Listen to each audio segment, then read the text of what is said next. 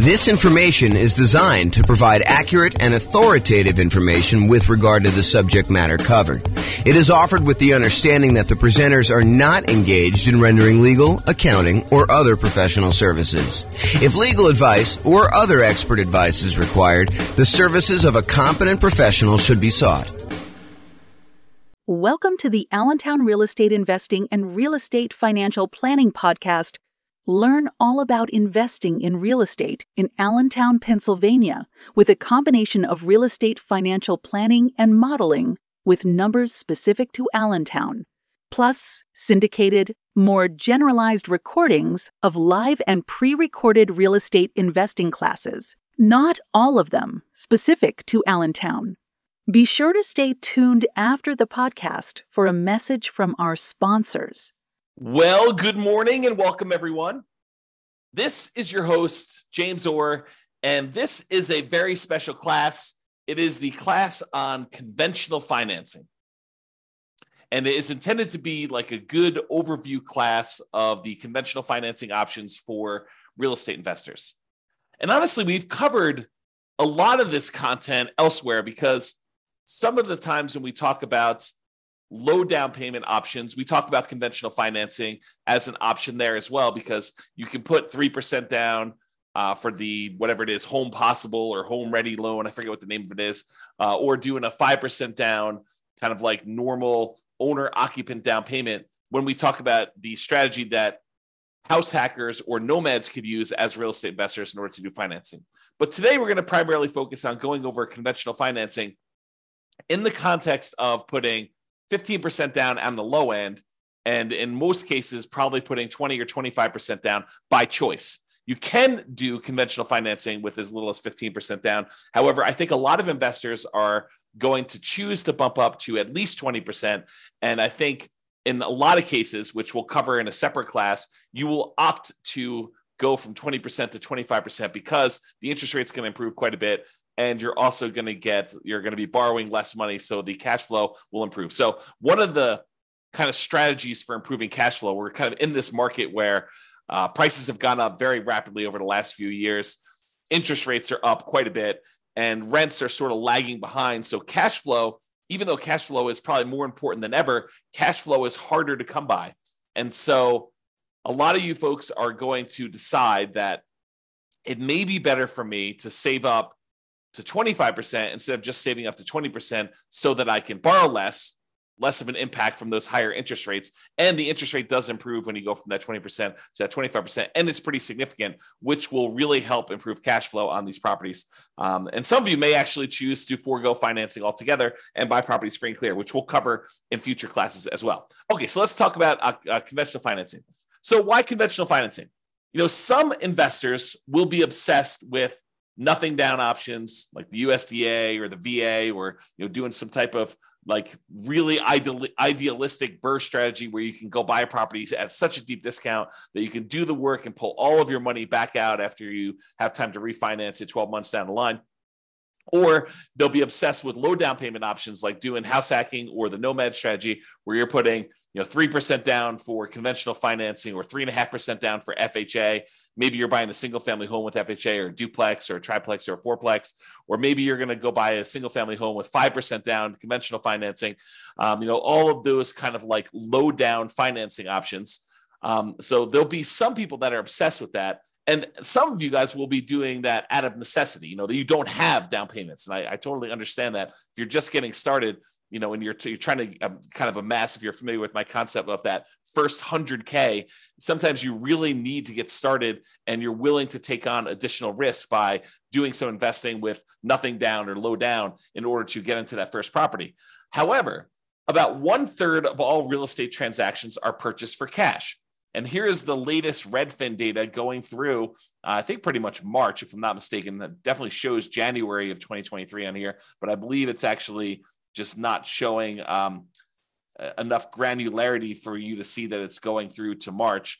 But it shows you what percentage. And so you could see going all the way back to 2011, which at this point is 12 years ago, you could see that it kind of fluctuates the share of U.S. homes purchased with cash. And so you can see that, it's just over 30% there. We kind of peaked out at whatever this is, 37% or so in the 2013 sort of era. And you can see that there's, a little bit of movement here, but the low was about 20% of properties being purchased with cash. And that was in April of 2020, which when interest rates were really, really, really low, right after COVID, it doesn't surprise me that a lot of people decided to finance properties then. When you can get a 3% interest rate on buying an investment property or 3% interest rate buying an owner-occupant or lower than that if you're buying an owner-occupant, I think we were seeing really, really low around that time. It wouldn't surprise me that cash purchases were at all-time low. But now we've kind of had interest rates kind of creeping up, and the number of properties or percentage of properties that are purchased all cash is pushing whatever this is, 32% or so. And that is a local high. We're basically, for the last 9 years, that is the highest we've seen all cash purchases, which if you ever see me do my presentation on how much longer it takes to achieve financial independence, if you wait that really, really, really long time to save up enough money to buy a property all cash, then you buy that property all cash and you save up to buy the next one all cash. And you kind of do that as your strategy to acquire rental properties as quickly as you can, even though it seems like it's really, really long. It's not that much longer than if you save up and put 5% down or 20% down or 25% down in order to buy rental properties, because the cash flow on an all cash purchase is significantly better than the cash flow you're seeing on a 5% down or 20% down or 25% down sort of purchase. And so you get to financial independence not that much slower, in some cases, maybe even faster. So I'll do another class on that coming up here, but realize that it's not as bad as you might think to do all cash as a strategy. Okay, so with that being said, about 1/3 of all these are purchased for cash, and that's been pretty consistent. And there will be investors seduced by the siren song of creative financing. Those that are attracted to the idea of going and finding, some type of seller, motivated or otherwise, or distressed property of some type, and trying to structure creative owner financing or wrap financing or subject to, or acquiring properties on a lease with an option or lease purchase contract, or do an installment land contract or contract for deed, or in some cases maybe doing loan assumption if you're doing some type of house hacking where you're trying to assume a really good low interest rate loan of some type. So there will be a lot of you, I wouldn't say a lot of you, but there will be some of you who will be seduced by this creative financing and are willing to do more of the real estate entrepreneurship of being in the business of going out there and finding deals, finding motivated sellers so that you can structure these creative financing deals. I don't think everybody is attracted to those. I think some people are, and there are some compelling reasons to do it, but it's not the only way to do this. It's not the only way to achieve financial independence. So regardless of which path you choose, I think having this foundational knowledge of conventional investor financing will help you. Whether you decide to do all cash, I think it's helpful to understand the trade-offs you're making by doing all cash versus doing conventional financing. If you're going to go do this creative financing stuff and you're going to be taking over some loans, subject to or wrap financing or whatever, might it help you to understand how conventional financing works, how it's structured, like what the terms are typically for that? I think it's super helpful. So, having this background knowledge, I think will be helpful regardless of whether you do it or not. And a lot of you are going to choose to do it anyway. Okay. So a quick review of the different financing options that we've already covered in various classes, and go dig into those if you want more information. But here is a really quick overview of the other financing options available. First thing we're going to start off with is the entire creative financing family, which is owner financing, wrap financing, loan assumption, rent to own, lease option, lease purchase, the agreement for deed, bond for deed, contract for deed, installment land contract group, and then subject to, where you buy the property and you leave the existing financing in place. So all of those are available to you if you decide to go the creative financing route. And usually you'll find those by doing your own marketing or doing your own legwork in order to find some type of motivated seller. You usually don't find those inside the MLS. There are probably exceptions. I know I bought at least one property outside the MLS subject to before, but it was exceptional. And it was only one. So really, really unlikely for you to find those types of deals there. As far as down payments go, I think it is likely for you to be able to negotiate some low down payment options when you're doing creative financing. And in some rare cases, I think you'll be able to find some nothing down options. Another option for financing would be private money. This is going to grandma, someone who has money that they would be willing to invest in you. and you'll be very likely to be able to negotiate low down payment options on those as well. And in some cases, grandma may not require anything down at all. I would say it's based primarily on relationship and trust and a little bit of negotiating, and the quality of the deal can definitely help, especially with certain private lenders, depending on who you're talking to. The kind of complementary group of financing to private money is hard money. Hard money is money from people who are in the business of loaning money secured by real estate. You are very likely to be able to negotiate a relatively low down payment option with those. In some rare cases where you have an exceptional deal, you can probably be able to negotiate a nothing down option with some hard money lenders. It's usually based on the quality of the deal and maybe a little bit of negotiation. And generally for the hard money, we're talking about commercial properties only. By commercial properties, I mean a property you are not moving into yourself. So it's really hard to do a hard money loan on a property you're moving into, usually because the hard money lenders do not want to get involved in the consumer loan regulations. And so they only want to do loans where you are not moving in. So typically not good for house hackers or nomads if you're trying to do some type of hard money. Private money could totally work with those, and creative financing could totally work with those. But hard money is probably going to be a no-go for trying to structure any type of owner-occupant situation with this. And then the typical ones we use for house hackers and nomads, VA financing. It's a nothing down loan option. It requires you to have VA eligibility, which requires pretty much that you've been a veteran. It can be used for single-family homes, duplexes, triplexes, or fourplexes. It's one of the 2 loan programs that we can easily use for nothing down or low down in order to acquire those multifamily properties up to 4 units. The other one being FHA. So a VA is a pretty good option if you're trying to do house hacking and nomad. I think that's probably one of your first choices for the first loan you get, if you have that eligibility. If you don't worry about it. Move on to the next one.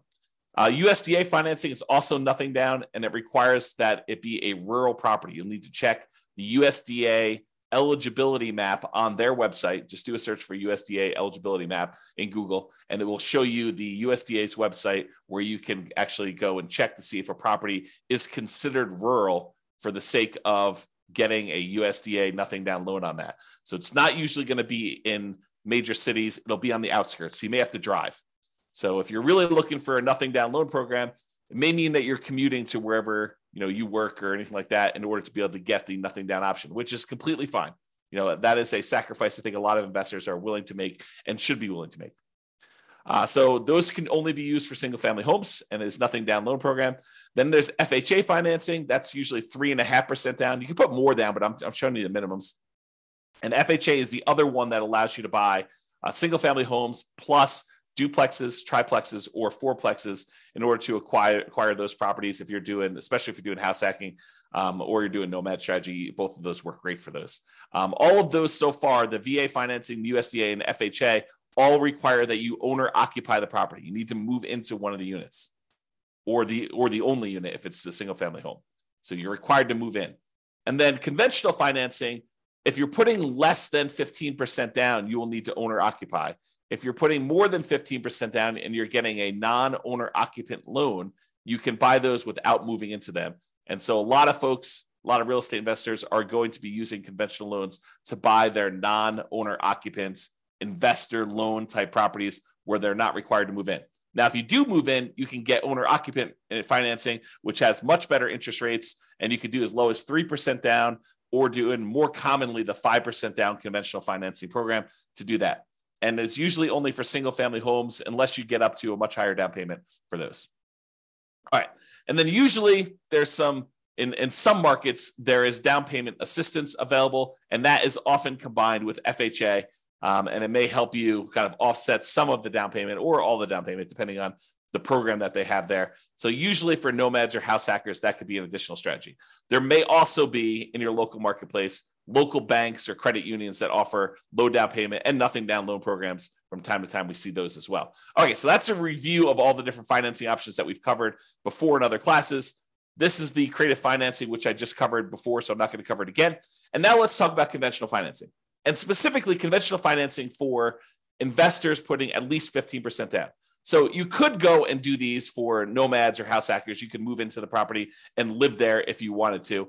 However, realize that is not the norm.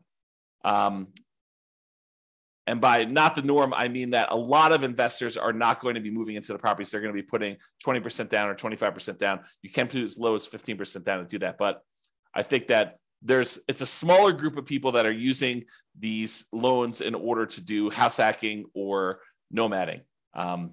Even though I'd like to change that. I would like to have more nomads and house hackers use conventional financing. All right, so conventional finance here, primarily talking about Fannie Mae or Freddie Mac. They're quasi-government organizations, is my understanding. Go talk to your lender if you really want to do, or search online. But they are, my understanding is they're sort of like government-ish sort of programs, but they're not actually government loans. But I don't know. I'm not sure I understand all the nuances of that, but you can go look it up if you want to. We typically use fixed interest rates when we do these.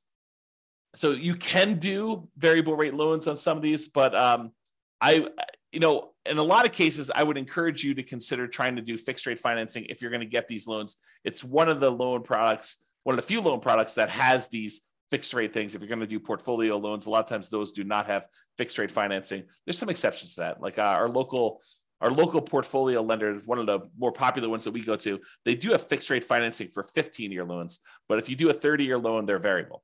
So with conventional financing, though, not portfolio, then they tend to be fixed rate.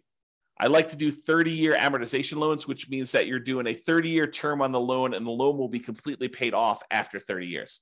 Why don't we normally do 15-year loans when we're doing conventional financing? Well, why would you want to? I mean, I think one of the reasons why is you get lower interest rates typically if you do a 15-year loan versus a 30-year loan. But why don't we typically do that with investment properties? I think one of the big reasons why investors would not choose 15-year loans when doing conventional is the payment is going to be so much higher that it's going to have pretty significantly worse cash flow because you have to pay off the entire balance of the loan over that 15-year period. So that's, I think, one of the reasons why people don't do it. Although some investors, especially investors that they have a lot of income from their job and they're able to handle that worse cash flow on their properties, especially if they're trying to do some type of early retirement or they're starting later and they have a very limited time until they get to their kind of retirement age. Some of them may choose to do 15-year financing, although in most cases, when I've talked to clients in the past about the differences between 30-year and 15-year, I tend to explain to them that why don't you do a 30-year loan? And if you want to pay ahead, you can, but realize that the return you're getting by paying ahead is the interest rate of the loan. And I think in a lot of cases, you could do better by taking that money and investing somewhere else. Even if you were going to do a 30-year loan, take the extra money that you would have actually spent on doing a 15-year loan, invest that in something like bonds, CDs, money market accounts, stocks, or some other real estate investment as another example, but something other than paying down the loan and getting a higher rate of return than what you would have gotten by paying down that loan each month, because the return you're getting is actually the interest rate of the underlying loan itself. And so if you take money as an example and you invested it in the stock market and that was growing at, 6, 7, 8, 9, 10%, depending on what you're investing in the stock market, you could use that money to then grow at a much faster rate. When it gets large enough where you could take that thing in one big chunk and completely pay off your mortgage at that point, that actually gets you there faster than if you take the same amount of money each month and you invest it in that underlying loan itself at that lower interest rate. Now, if the rate on the loan is actually higher, then it might be faster for you to do that. But if the interest rate on the loan that you're paying off faster is lower than what you can get elsewhere, it'll tend to be faster if you actually do the investment elsewhere. There may be additional risk that you're taking on. You're introducing the new risk of investing in stocks that when you do that. But I think a lot of folks believe that over a long enough period of time, that risk is a worthwhile risk to take for the return that you're getting. All right, so conventional loans, we talked about 30 years, fixed rate financing. It tends to be 740 plus credit scores for the best interest rates. If you're doing owner occupant, as I mentioned before, you could do 3% down or 5% down. The 3% down is that home ready, home possible loan. It's primarily for first time home buyers. 5% is much more common, and you should plan on doing that, especially if it's past your first one. So you might be able to do 3% for the first one, but you're probably going to be doing 5% for subsequent ones, especially if you're doing like a nomad strategy where you're buying a property, moving in, living there for at least a year until you save up your next down payment, then converting that one to a rental. Then you're actually going to go buy a next one with 5% down and repeat this process. You probably should be planning on 5%, not 3%, even though you can maybe be able to do the first one for 3%. Okay. Now, if you're doing the non-owner occupant ones, it's usually 15% down at a minimum, and that's going to include PMI. Now, PMI, if you remember, is private mortgage insurance. It's the insurance that you pay to protect the lender in case you default. So the lender basically is like, hey, I really would prefer that you put 20% down to buy this rental property. However, you seem insistent on wanting to put 15% down. So I'll tell you what, I will make you a loan with allowing you to put 15% down. It's going to be a slightly higher interest rate. And I want you to go to this third party and pay them to protect me in case you default.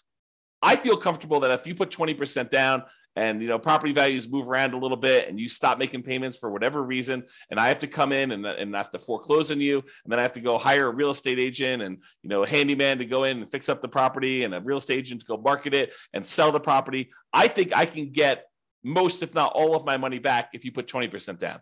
You put 15% down, I'm not so sure. I think it might be close depending on what happens in the marketplace and what you end up doing. And so I want to protect myself. And the way I protect myself is I have you pay a third-party insurance company that will pay out if I actually need to foreclose on you and I sell the property at a loss. So they're the ones, third party, that's protecting the lender in case you default. So if you decide to put 15% down, the interest rate's going to be higher. It's a little risk premium baked into there from the lender, and they're going to insist on you paying PMI. Okay.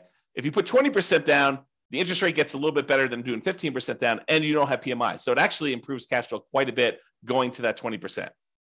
And the interest rate will improve significantly more if you go from 20% to 25%, which is why a lot of real estate investors will choose to wait that extra time, save up 25%, and put 25% down. Okay. All right. With that being said, you could typically get 10 non-owner occupant conventional loans per Social Security number. And I worded that oddly. The way I understand it, and check with your lender to make sure that this is true for you, and this is actually the regulations, but my understanding is it's 10 loans, period, if you plan to get your next non-owner occupant loan. So imagine for a minute, you bought a house to live in, then you went and you bought 9 rental properties, and you're trying to buy your 11th property. Those 10, the one you live in, and the 9 that you have as investments, they would all count as financed properties if you still have loans on them. And so you would not be able to get your 11th conventional loan if you're trying to do that as a non-owner occupant. Oddly enough, in that same situation, if you were trying to buy that 11th property as a property to move into as an owner occupant, you would be able to get it because there is no limit on you doing it as an owner occupant. This limit only applies to investment properties. Okay, so that does count.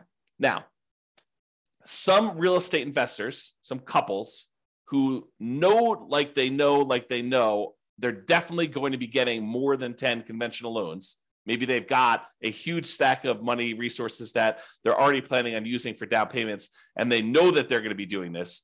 They may choose to start filing their taxes separately, getting their accountant or CPA to start doing 2 separate tax returns. And then the individual spouses will get loans in their own names so that they each can get 10. So imagine for a minute, you've got 2 very high earners with a lot of resources, a lot of down payments saved up, and they know they're going to want to get 15 loans. Well, what they might do is tell their CPA to start separating their tax returns and then have one of them qualify for a loan and their Social Security number with their own tax return, and have the other one get another property in their own name, their own loan with their own Social Security number on their own tax return. And then you can get 10 each. Okay. Now talk to your lender. If you plan on doing this, don't say to them, James told me I can do this. You want to make sure that the lender you're using and the underwriter they're using is going to say, yes, that is how I'm interpreting the regulations and the guidelines. And yes, that would work for us in our kind of like loan situation. So before you go through all this extra work of doing that, realize that's there. Now, if you're not going to get more than 10 conventional loans, you don't need to worry about this.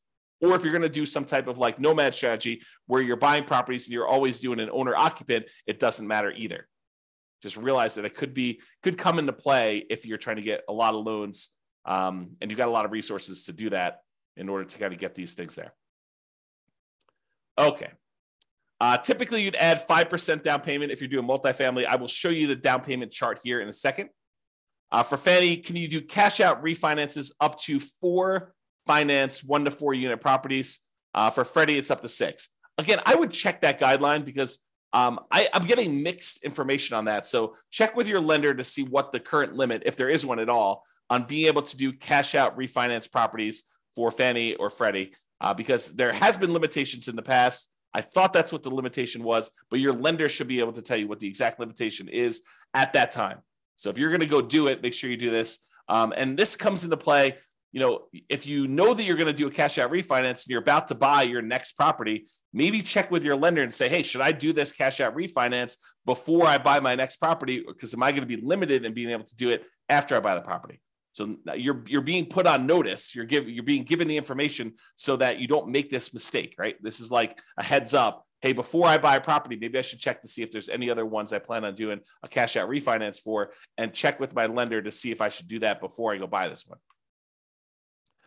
For both Fannie and Freddie, my understanding is the rate and term refinance, which is different than doing cash out refinance where you're pulling money out. You're just refinancing the rate of the loan and the term of the loan. You could do up to 10 financed 1 to 4 unit properties if you're doing that. Nomads, be careful because a lot of times it's much harder to do these cash out refinances or even rate and term refinances on the nomad property, because when you do the nomad property originally, you're doing it as an owner occupant, and a lot of times you're putting very little down. Well, realize you got to wait until you have significant amounts of equity in your property. And when you go to do your rate and term refi, you're now refining it usually as a non-owner occupant, as an investor, and you get an interest rate hit on that as well. So a lot of times we're doing these loans on nomad properties with the intention of holding on to them for a very long period of time, or paying them off very strategically. And we're not doing a lot of rate and term refinances on nomad properties in particular. But you may want to discuss that plan with whoever you're talking to about doing that. All right, so we talked about that. Seller concessions. So when you get a seller to contribute some money towards your closing costs, when you're negotiating your offer to buy the property, it's usually written when you make your offer to buy the property as to how much they're contributing towards seller concessions. And it's really a discount to them, right? You're really getting the property at a discount of whatever they're deciding to do in seller concessions. It's like they're netting that much less. So if you ask them for 2% in seller concessions, realize you're asking them for a 2% discount. So you may want to think about that when you're doing that. So when you're doing these loans, though, the maximum seller concessions you can get for doing these conventional loans varies between 2% and 9%. It's usually 6% with 20% down, or 2% for the non-owner occupant loans if you're going to do that. So 6% down with 6% seller concessions, 20% down owner occupant, or 2% for non-owner occupant. There's a separate chart for doing that. I don't know if it's on the next slide or not. I think there's a separate chart in the underwriting guidelines, or talk to your lender. Your lender can give you that. The most common conventional loan is the 20% down. It's for investors. So that's probably the most common one to do. If you're doing investor loans, putting 20% down. You can do 15% down, but realize you're going to pay a penalty for that. I think we talked about that before. All right, so let's talk a little bit about the desktop underwriting version 11.0 standard eligibility requirements for conventional financing. And this just walks you through. This is directly from the underwriting guidelines. You can look this up online, look up Fannie Mae underwriting guidelines or selling guidelines, or the Freddie Mac underwriting guidelines, and you'll see different charts for different situations. I just pulled out one of them for probably more common, or call your lender and actually get your lender to walk you through what your situation is here. But they're usually using something like this. So there's a section here for principal residence. We covered that in a previous class. I'm not going to cover that today. There's a whole section here on doing second homes, which is a little bit different. Usually it's about 10% down for doing those on a purchase. And then you have this whole section for investment properties. So if you're buying a single unit, not a duplex, triplex, or fourplex, you could do as little as 85% down. 85% loan to value, 15% down for a fixed rate mortgage and adjustable rate mortgage. So you can get both of those options with a single family home. If you're doing a duplex, triplex, or fourplex, they require 25% down. That's what this is showing here. Okay. So that's the kind of like lowest down payments, maximum loan to value is another way of saying that for doing that. And this shows you the limited cash out refinance for 1 to 4 units. You can only go up to 75% loan to value for doing cash out or doing limited cash out refinances. For cash out refinance, like the full version, you can only go up to 75% loan to value for a single family home. If you've got a duplex, triplex, or fourplex, you can only go up to 70% loan to value for those. So those are the limitations there. All right. So in conclusion, there are several financing options, including nothing down and low down options, which we've covered a little bit today, but mostly in the previous classes where we had the nothing down loan options or the low down loan options. And despite investors obsessing about nothing down, low down, and creative financing, about 1/3 of all transactions are cash. And many of the other ones remaining are going to be conventional financing. I think having a really good working knowledge of conventional financing is foundational and will serve you regardless of what type of financing you opt to utilize, especially if you're going to do conventional financing. So that's all I got for you today. I hope that was helpful. Just kind of a good kind of like conventional financing primer or conventional financing 101 to give you an overview of how conventional financing works and kind of where it fits into the overall financing picture. This has been James Orr. Hope you have a great day. Bye-bye for now. With home prices up, mortgage interest rates up, and rents up, but not quite enough to counteract the higher prices and interest rates. Cash flow on rental properties in Allentown is harder than ever. Book a call with the Real Estate Financial Planner to apply our proprietary 88 strategies to improve cash flow on your rentals. See the show notes for a link to schedule your call and improve your cash flow today. If you're a real estate agent, lender, or professional in Allentown that wants to help our real estate investor listeners, consider reaching out to learn about collaboration opportunities with this podcast. We'd love to add more value to our listeners by having you assist our investors buy, sell, and finance their real estate investments. See the show notes to schedule a call to discuss collaboration opportunities.